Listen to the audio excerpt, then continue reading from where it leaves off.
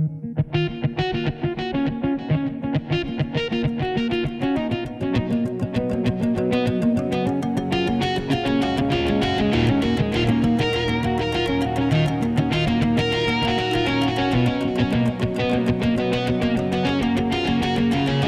disclosure, I'm Robin Farzad.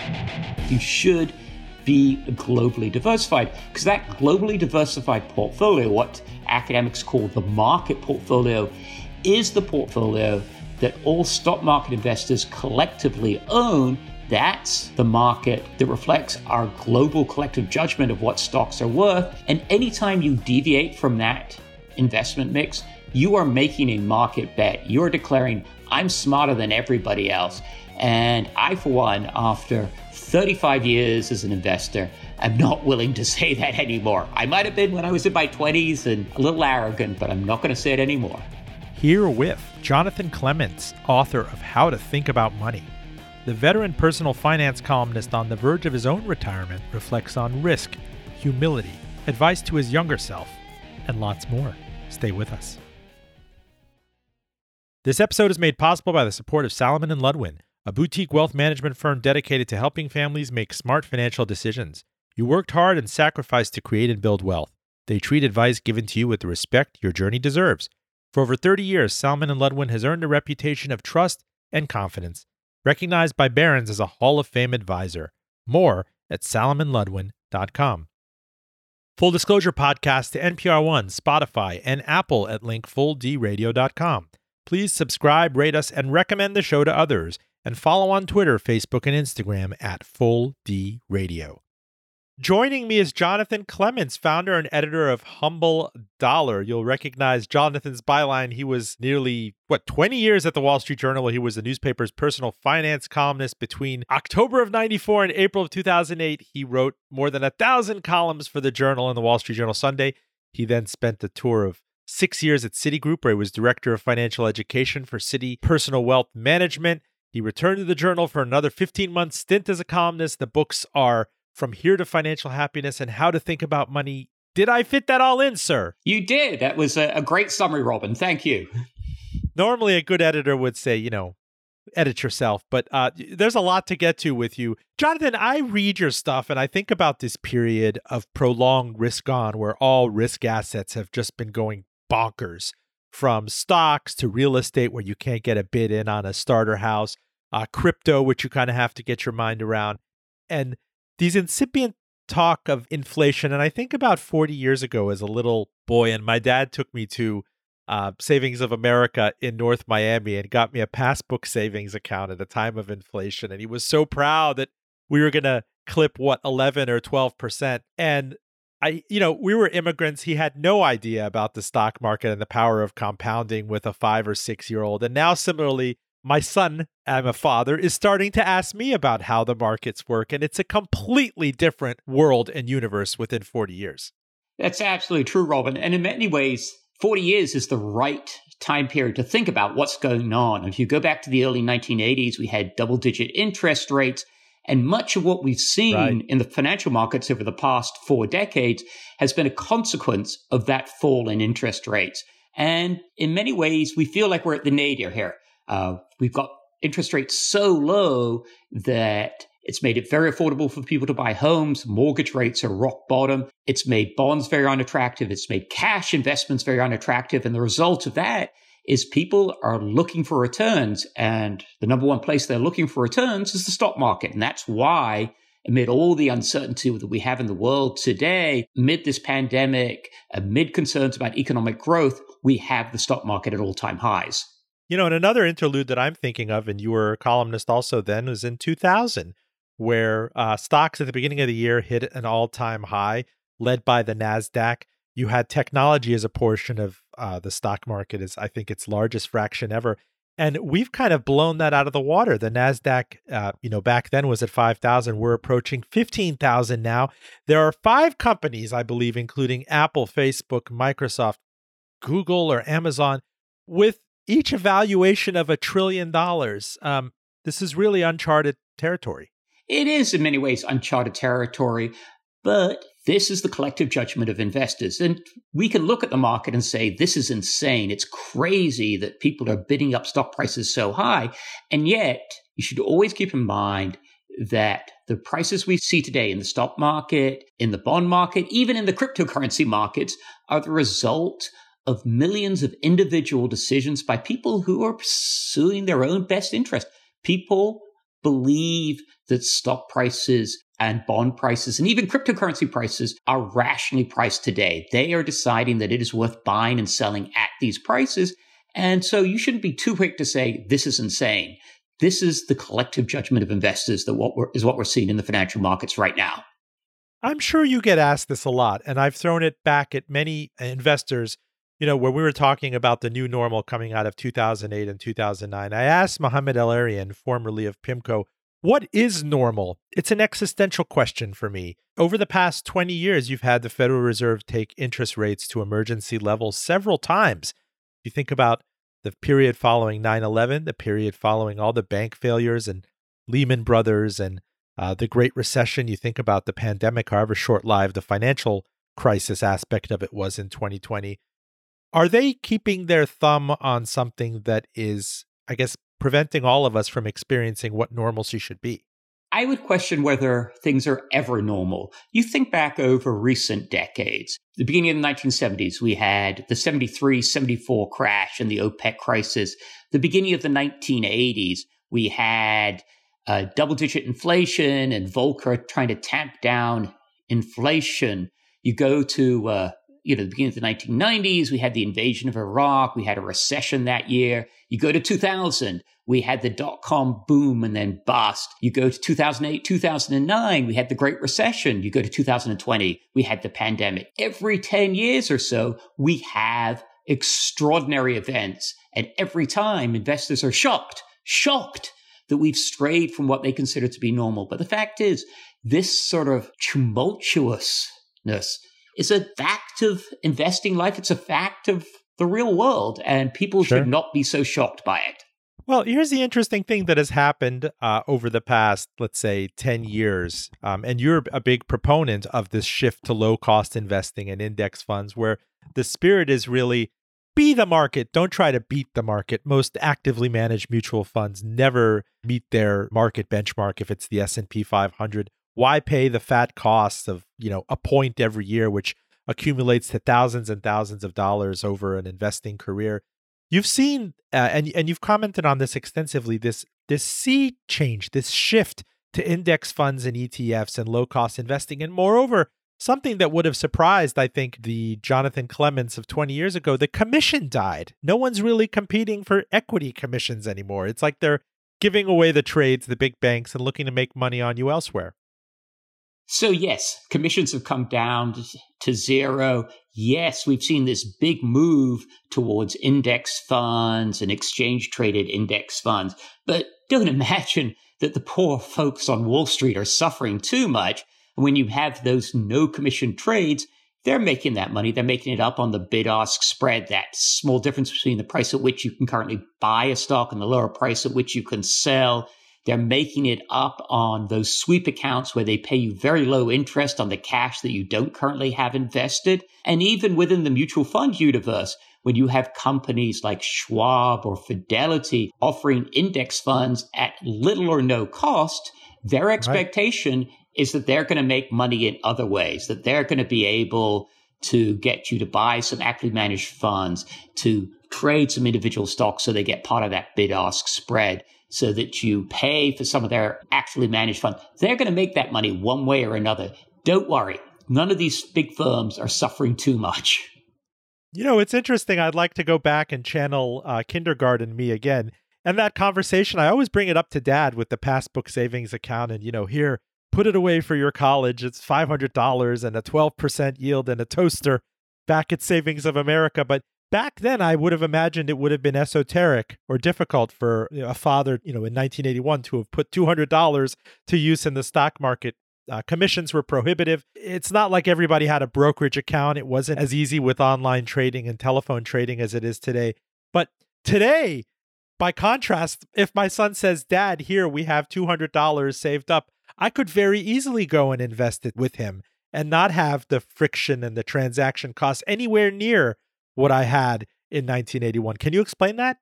It's one of those things. It's the best of times. It's the worst of times. When you look at the valuations in the market, the high price earnings ratios on stocks, the miserably low yields on bonds, people say this is a terrible time to invest. And in that sense, it is.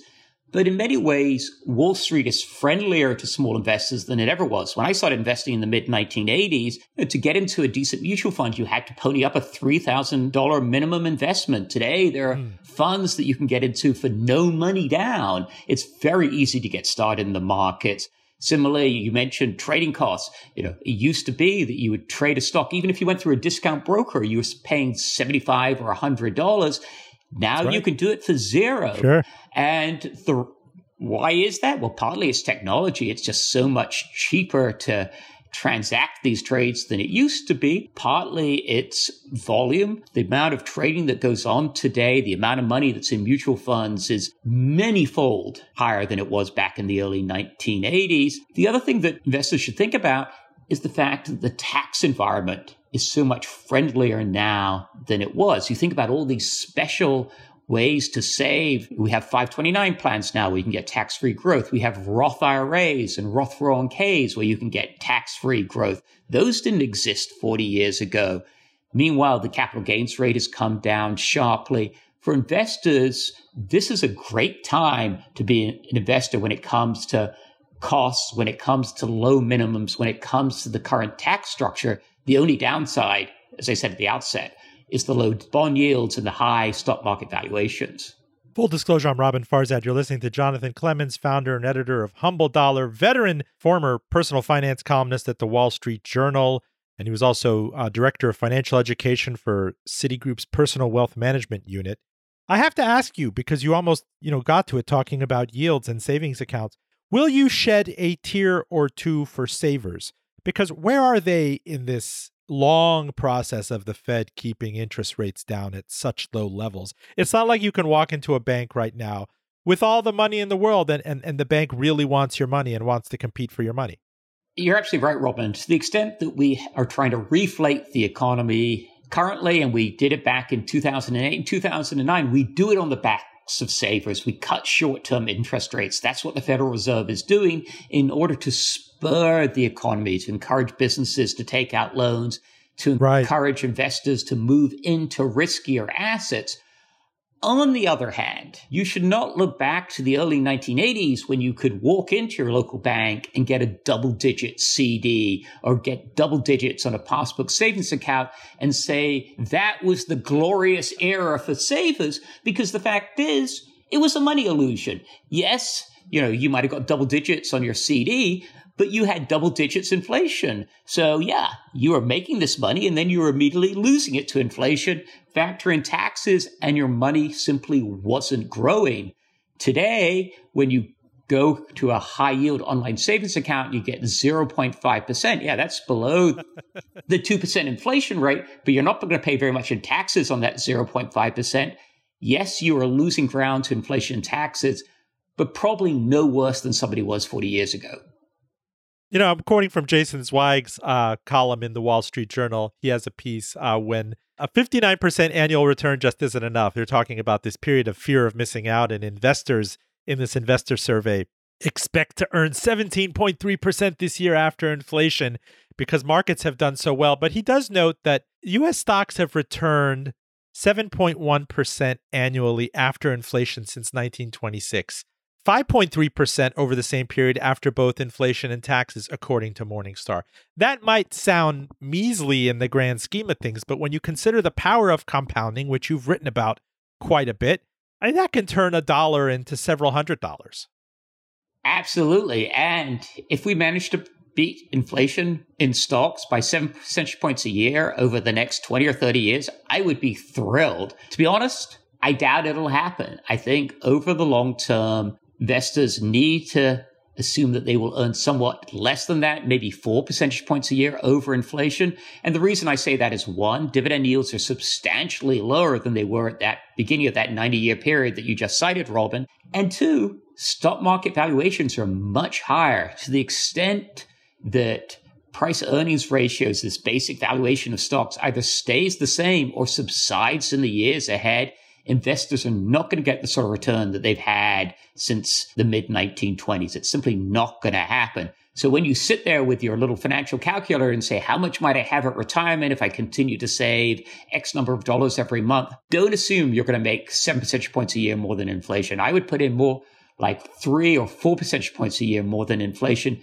And that way, if I'm wrong, you're going to have a much more comfortable retirement. And if I'm right, well, at least you will be able to retire. Well, here's the thing, Jonathan. There are investors in emerging markets and foreign developed markets. You talk about Germany, Canada, Japan, who are saying, hey, look at me over here. Take your eye off Facebook and the NASDAQ and Amazon for a minute. We've had quite a bit of a lost decade, and there's a school of thought that says investing is not just investing in the S&P 500 and United States equities. There's a whole brave world of Russia, Brazil, India, China, the Philippines, Colombia, European nations that were formerly in the Eastern Bloc. Are you of the school of thought that I hear this occasionally? I remember Jack Bogle of Vanguard, the late Jack Bogle, used to think it was redundant. If you're investing in, say, the Standard & Poor's 500 index, which has the 500, this representative U.S. benchmark of multinationals that have at least half of that revenue, I believe, was derived abroad. Do you have to go international? I don't know whether you have to go international, Robin, but I certainly think that you should. With my own portfolio, I have half my stock market money in U.S. stocks and half of it invested abroad, including a substantial allocation to emerging markets. And why is that? Well, maybe it's because I've been kicking around for a few decades. And if you've been kicking around for a few decades, you'll remember that the 2000s were a lost decade for U.S. stocks. In the 2000s, in that period from 2000 to 2009, developed foreign markets outpaced U.S. stocks. Emerging markets did substantially better than U.S. stocks. What we've seen over the past 10 years is a reversal of that. What will the next 10 years hold? I don't know, but I think there's a decent chance that we will see developed foreign markets and emerging markets do better than U.S. stocks over the next 10 years, in part because the valuations in those markets are substantially lower. And in the case of emerging markets, those economies are growing quite a bit faster. My nightmare scenario is the scenario that's been suffered by Japanese investors since the end of 1989. Imagine you were a Japanese investor who suffered from what experts in behavioral finance call home bias. In other words, you were the one who believed that you should have all your money in your home market. Where would you be? 3 decades later, you'd be sitting with a portfolio that was worth less in nominal terms, let alone inflation-adjusted terms, let alone in tax-adjusted terms. You'd be sitting on a portfolio that was worth less than it was at the end of 1989. I'm not forecasting that will happen to the U.S. market. But if you are an investor with any knowledge of market history, you have to at least be aware that that is a possibility. And one way you hedge against that risk is to diversify internationally. Maybe I'll be wrong. Maybe holding those international stocks will drag down your returns. But as investors, the one thing that we can do is to manage risk. We can't forecast returns. Nobody knows how the stock market is going to perform next week, next month, next year, or over the next decade. But we can all manage risk. And one way you can manage risk is diversify as broadly as possible. And to my mind, that means including in your stock portfolio, not only U.S. stocks, large and small, growth and value, but also having a substantial allocation to both developed and emerging markets. Now, I'm going to do my best to not get into the weeds, to not wade into the weeds, Jonathan. But I want listeners to understand, a general public radio audience, that if you're buying the U.S. market right now, the S&P 500, it's not 500 equally weighted components. Au contraire, right now, it's so top-heavy with Amazon, Facebook, Google, Apple, that they represent, this is a capitalization-weighted index. When you buy, say, 1 unit of the S&P 500, around 20% of that, 25% of that is technology. Should you be trying to mitigate risk by moving away from that model? I mean, should you be, for example, is this a time to consider selling that and keeping more in cash? or putting it in a specific fund that covers the value portions of the market. Really, the contrarian trade, like a lot of people wish they had done in 2000, the last time things got this hot. So what I would say to you, Robin, with all due respect, is that if you ask a stupid question, you're going to get a stupid answer. If you start trying to ask yourself, where is the stock market headed? You more likely than not are going to end up with some foolish financial forecast that's going to cause you to have a unbalanced portfolio that you're going to later regret. Yeah, somebody's going to figure this out and we'll put them on the cover of Business Week and we will celebrate them for being investment geniuses. But in all likelihood, if you start fiddling around with your portfolio and making market bets one way or another, you're going to end up getting it wrong and you're going to end up regretting it.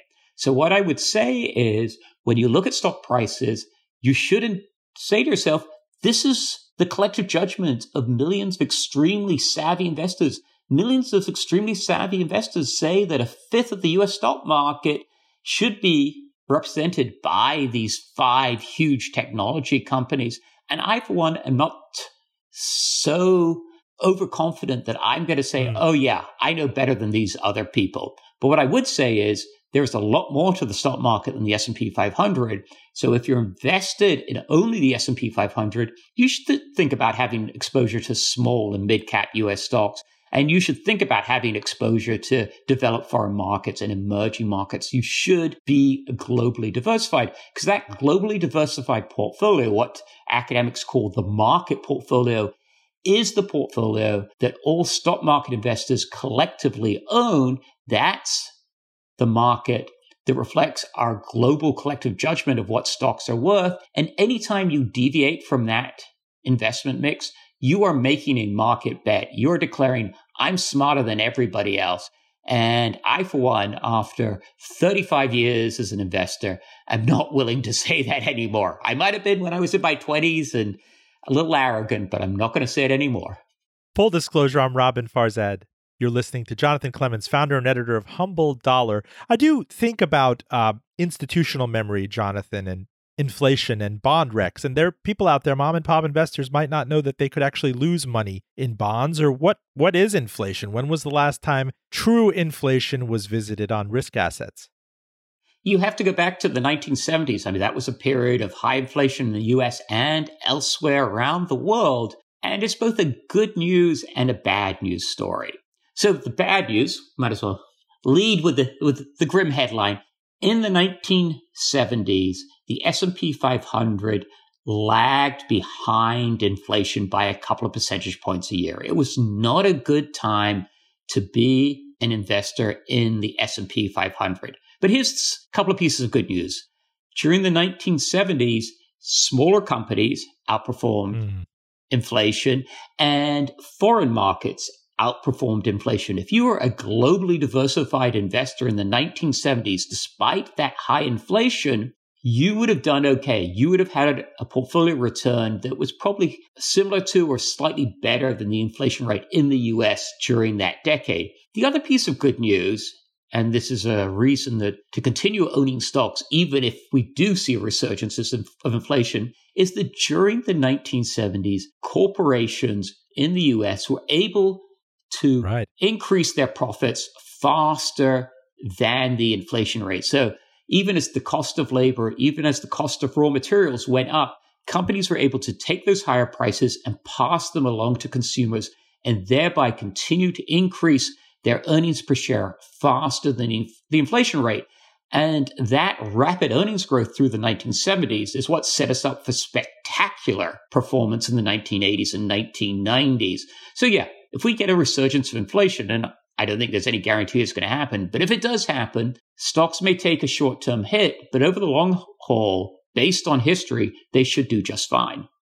How do you explain for listeners that there isn't really true, double underscore inflation in this environment when they feel it at the grocery store, when they feel it at the gas pump? I know that the Labor Department and the Federal Reserve, they like to differentiate between core and non-core inflation, but people certainly feel that many things in their lives, housing stock, cars, they have become more expensive over the past 20 months.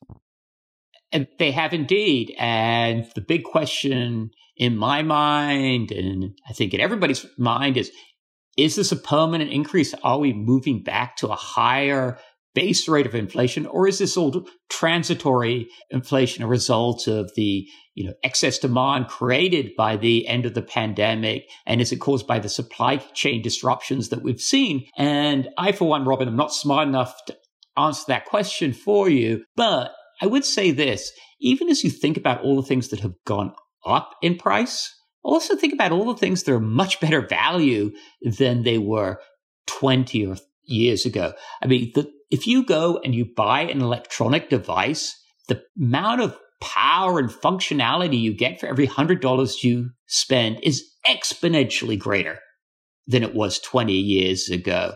A half-decent, sluggish laptop 20 years ago cost $2,000. You can now go out and buy a laptop for $250, and it's probably better than the laptop you could have bought 20 years ago for $2,000. Or you think about cars. Yeah, there's this current shortage of cars, and there's, we've seen an increase in prices of used cars. But think about how much better cars are today for every $1,000 you spend than they were 20 years ago. I mean, the amount of technology that's built into those cars, the safety features, it's just astonishing. So yeah, there is inflation in some parts of the economy, but there's also been deflation in some parts of the economy. We just don't tend to notice it as much. Full disclosure, stay with us. This episode podcast to NPR One, Spotify, and Apple Podcasts at link fulldradio.com. Please rate us and subscribe and follow along as well on Twitter, Facebook, and Instagram at fulldradio. If you're just joining us, we're talking to Jonathan Clements, founder and editor of Humble Dollar. He was veteran personal finance columnist at the Wall Street Journal, also author of books From Here to Financial Happiness and How to Think About Money. Sir, do tell me how to think about crypto, because I used to cover Wall Street and investing for a living. I worked in asset management out of college. I cannot for the life of me understand the appeal of Bitcoin and Ethereum and cryptocurrencies. I mean, what was broken? What's the pain exactly that they're addressing? It's a great question, Robin, and I can't claim to have any particular insight on this question. I'm as befuddled by it all as the next person. What I struggle with is the fact that while there is a limited amount of Dogecoin or Ethereum or Bitcoin, there is a cap on how much of any particular currency they're going to create. The fact is there is an potentially unlimited number of cryptocurrencies.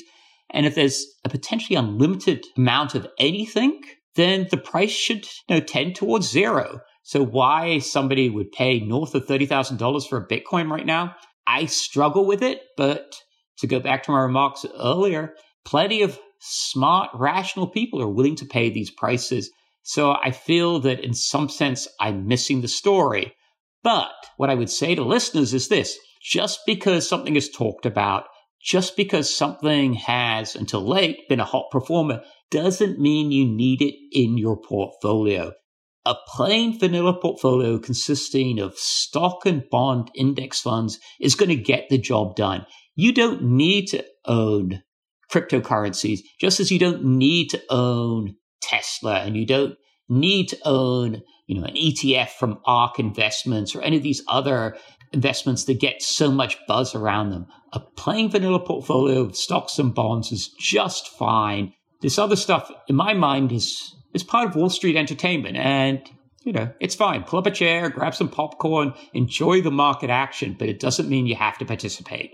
I talk about popcorn. You walked right into my next query. Is this whole AMC GameStop Robinhood phenomenon with the Wall Street Reddit group, the investors and traders, I've been asked to comment on it quite a bit. I've always thought, activism on Wall Street was the province of hedge funds, that they're paid a lot by investors to go in and take a stake in a company, a publicly traded company, and agitate management for a buyback or board seats or something, that it's costly. It's not what index funds, it's not what mutual funds have done.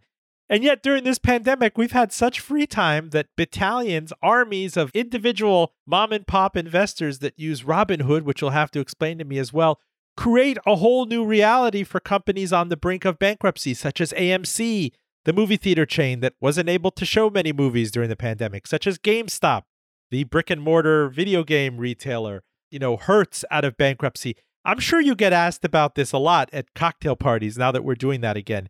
What the heck happened? I mean, we talk about, for years, they were lamenting the death of the individual investor, the mom and pop trader, the retail investor in 2000, but this is a whole different beast.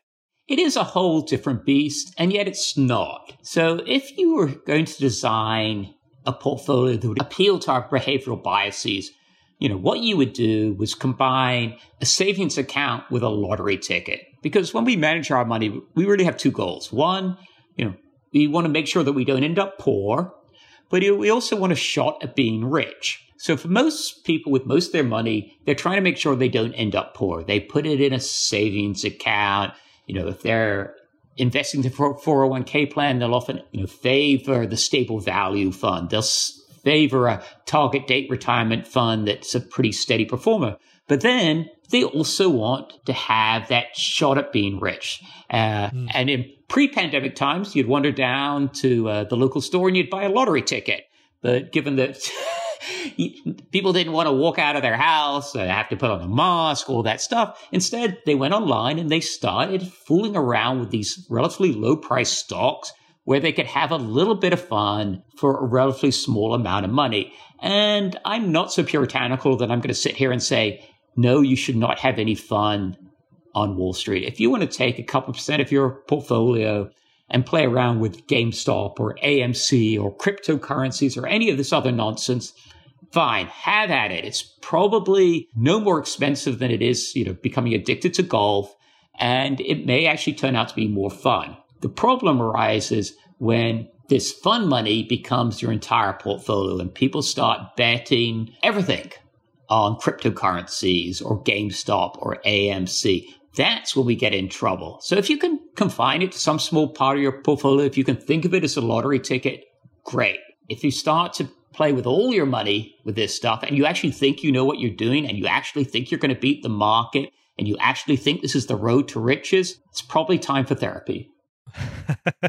Someone who talks about his therapy a lot is NYU professor Scott Galloway. I'm sure you've read about him. He's been very worried about these trends such as Robinhood. He says it's capitalizing on the addictive nature of day trading and cryptocurrencies and everything else. And that people, especially who are in lockdown at home and with the Fed just keeping its thumb on the scale of interest rates to keep volatility out of the equation, assets have not been marked down. Real estate has swelled. Stocks are expensive. So he's worried that people are out there making exciting opportunities for themselves that others will interpret as core investments, and there's going to be a lot of heartbreak. I think that there could be a lot of heartache. I do fear that the gamifying of investing could create problems. But the fact is, gambling has always been with us. And most of the time, people gamble and it's just fine. For some small, unfortunate group, it becomes a problem. But that's also the same with drinking. Some people abuse drinking. Other people can have a glass of wine or two and everything's fine. So yeah, to the extent that temptation is available, somebody's going to end up getting hurt. But my hope and expectations is that for most people, this will just be an unfortunate way to have a little bit of fun, not on a Friday night, but maybe on a Tuesday afternoon. But coming with back some wine coolers, yes. But coming back to your assumption there about how overvalued everything is, I think people should be a little careful before they assume that everything is overvalued. For instance, if we go back and we look at real estate prices, real estate prices today are barely higher than they were at the market peak 15 years ago. We have not seen a huge dramatic surge in real estate prices such that people should be talking about a bubble, though many are. If you've had an asset that's gone virtually nowhere for 15 years, the odds are it's probably not unreasonable. And indeed, if you go to the National Association of Realtors, they have their housing affordability index, and it has indeed deteriorated this year, but it's still substantially better than it was, say, at the beginning of the 1990s, and still substantially better than it was in the mid-2000s. And part of that is because interest rates are so much lower, but partly it's also because family income has gone up. Houses are more affordable for most people. Meanwhile, if you look at the stock market, if the stock market ended today where it currently is, and if analysts are right about forecasted earnings, we're going to end 2021 with the S&P 500 about 24, 25 times reported earnings. And that is right around the average for the past 30 years. So yeah, things seem a little out of control right now. And partly, that is because interest rates are so low, but objectively, it's not that wild out there. I, for one, as somebody on the cusp of retirement with a stock-heavy portfolio, if I was really, really worried, I would be moving substantial money out of stocks and into bonds. But as things stand, I'm happy to sit with a stock-heavy portfolio. I don't think things are that out of control here. But what about real estate? You did mention it. My impression is that it's out of the realm of affordability for so many people. You read about millennials who have only been repairing their balance sheets recently, and now homes are just, you've seen numbers on record few days on the market, and they're getting snapped up. There's this impending crisis of just too low a housing stock of replacement generationally.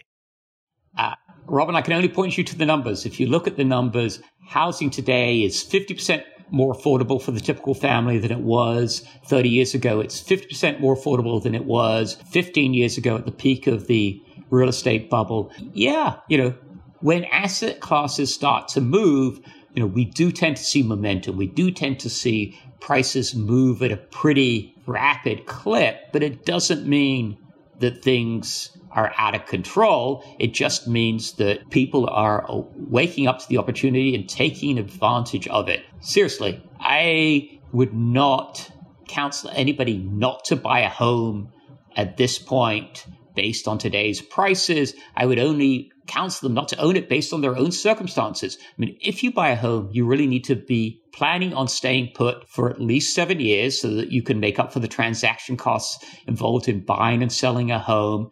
You need to be reasonably confident that your employment is secure, that your paycheck is not going to go away so that you can afford those mortgage payments. But yeah, for most people, if they have that 7-year time horizon, if they have a reasonably stable job, I think buying a home at this juncture is not a terrible thing to do by any stretch of the imagination. Full disclosure, I'm Robin Farzad. You're listening to Jonathan Clements, founder and editor of Humble Dollar.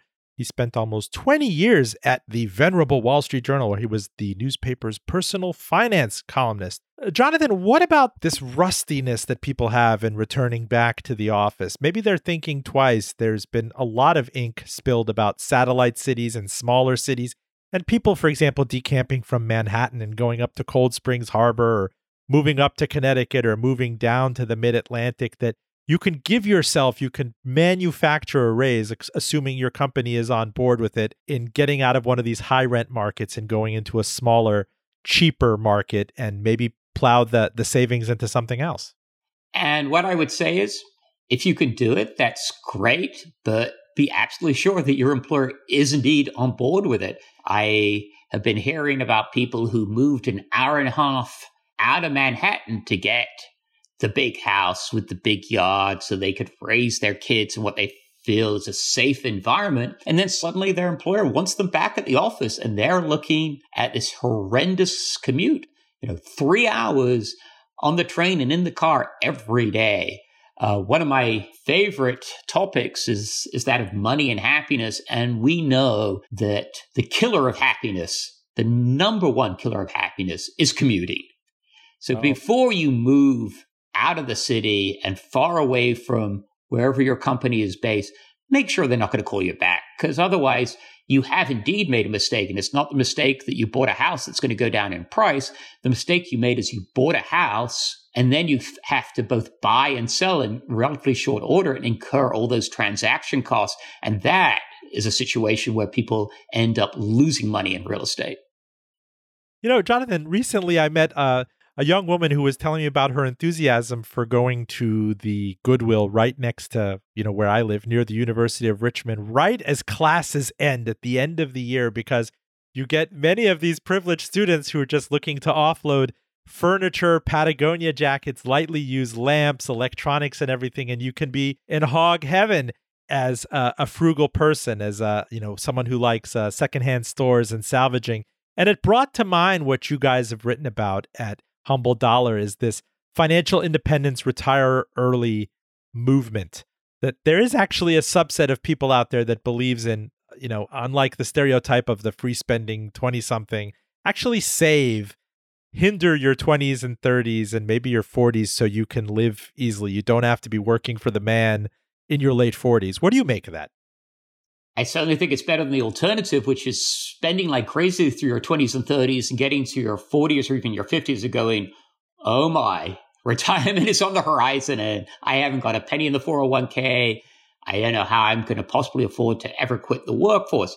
So yeah, I think the financial independence retire early movement is great in that regard. Anything that gets people to save early and often, especially through their 20s and 30s, we should be applauding that. The question in my mind and in the mind of many people who look at the FIRE movement is, are these folks saving enough? Are they quitting the workforce too early? Have they seriously thought about, what they're going to do for the final 40 or 50 years of their life?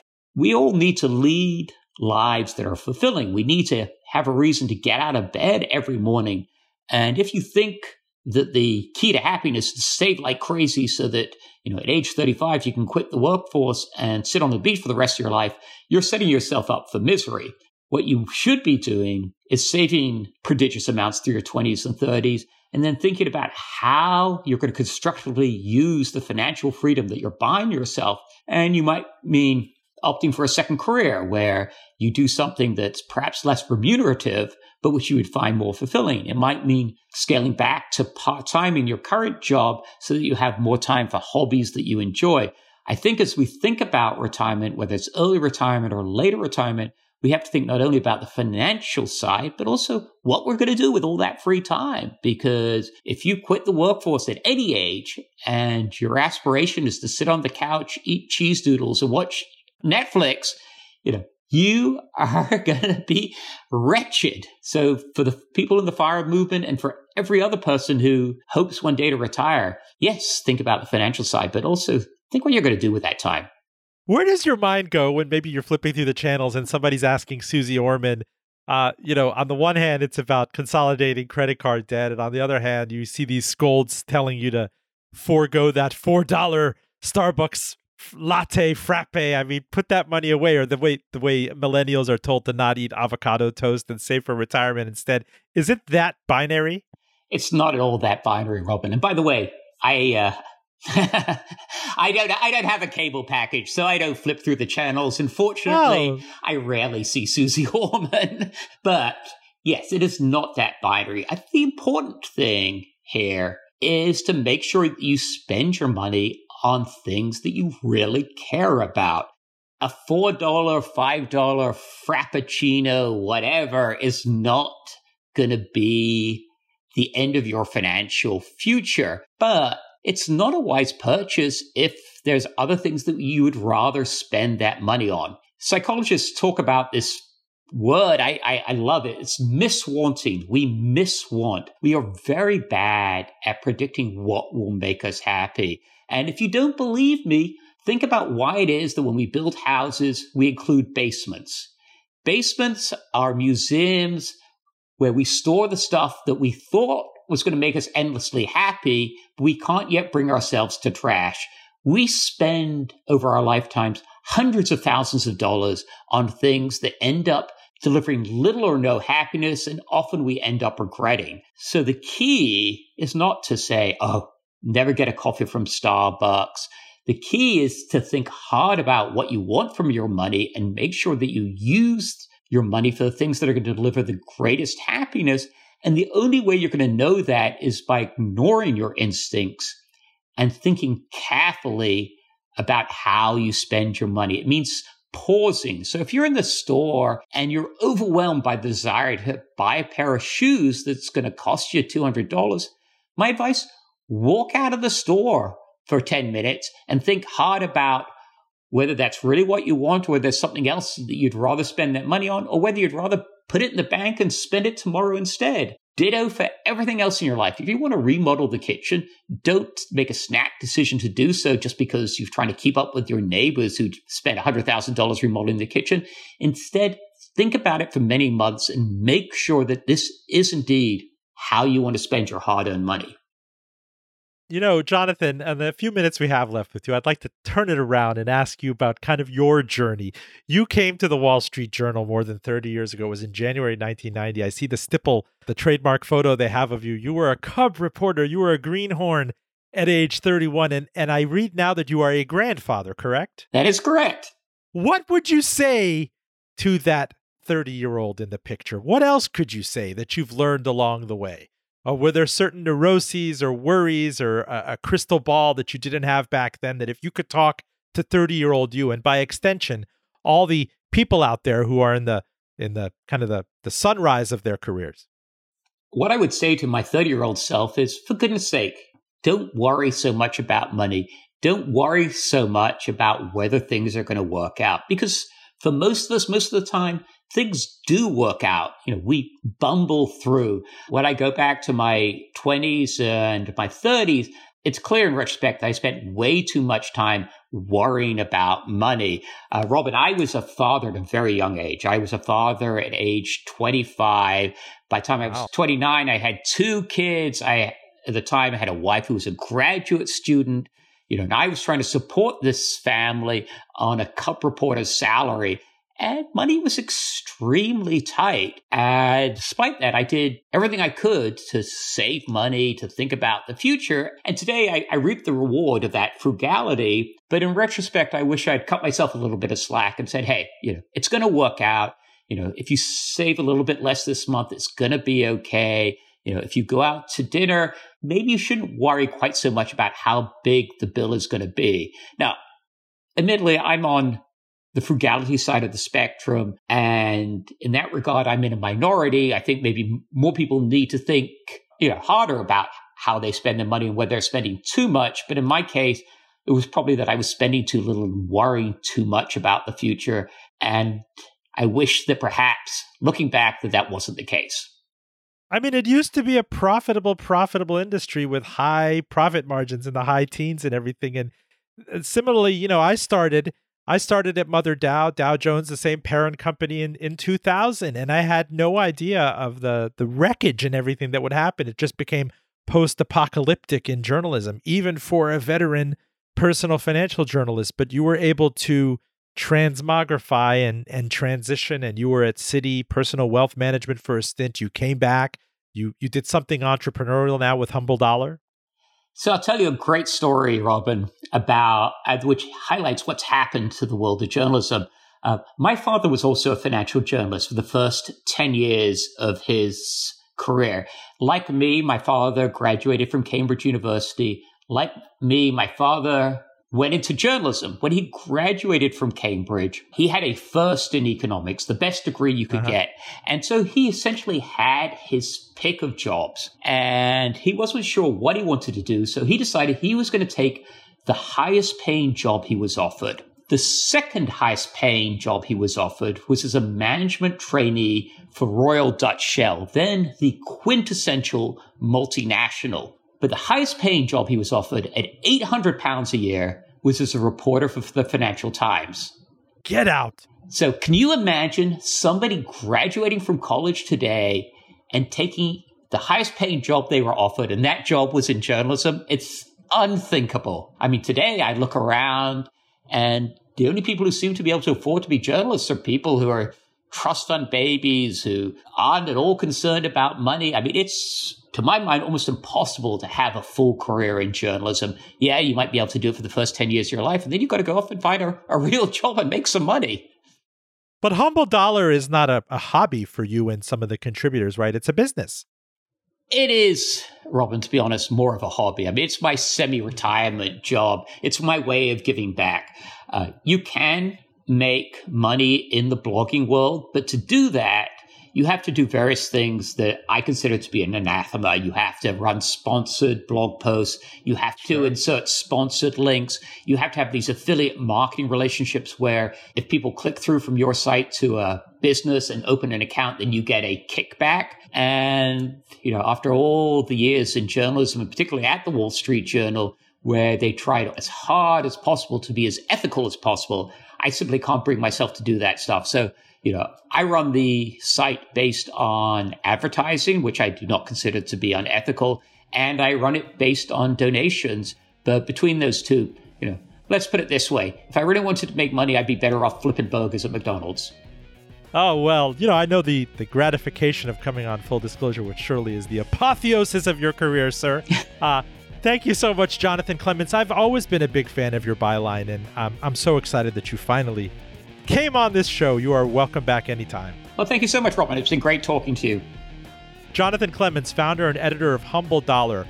Full Disclosure. Special thanks to our producer, Claire Morgan at Notterly. This show podcast to NPR One, Spotify, and Apple Podcasts at link fulldradio.com. Please subscribe, follow, and recommend us. We are on Twitter, Facebook, and Instagram at Full D Radio. A hello to our radio listeners up in Arlington, Virginia, and Washington, D.C., down in Asheville, North Carolina, Ventura, California. Holler if you too would like us on your air. I'm Robin Farzad. Thank you so much for listening, and back with you next week.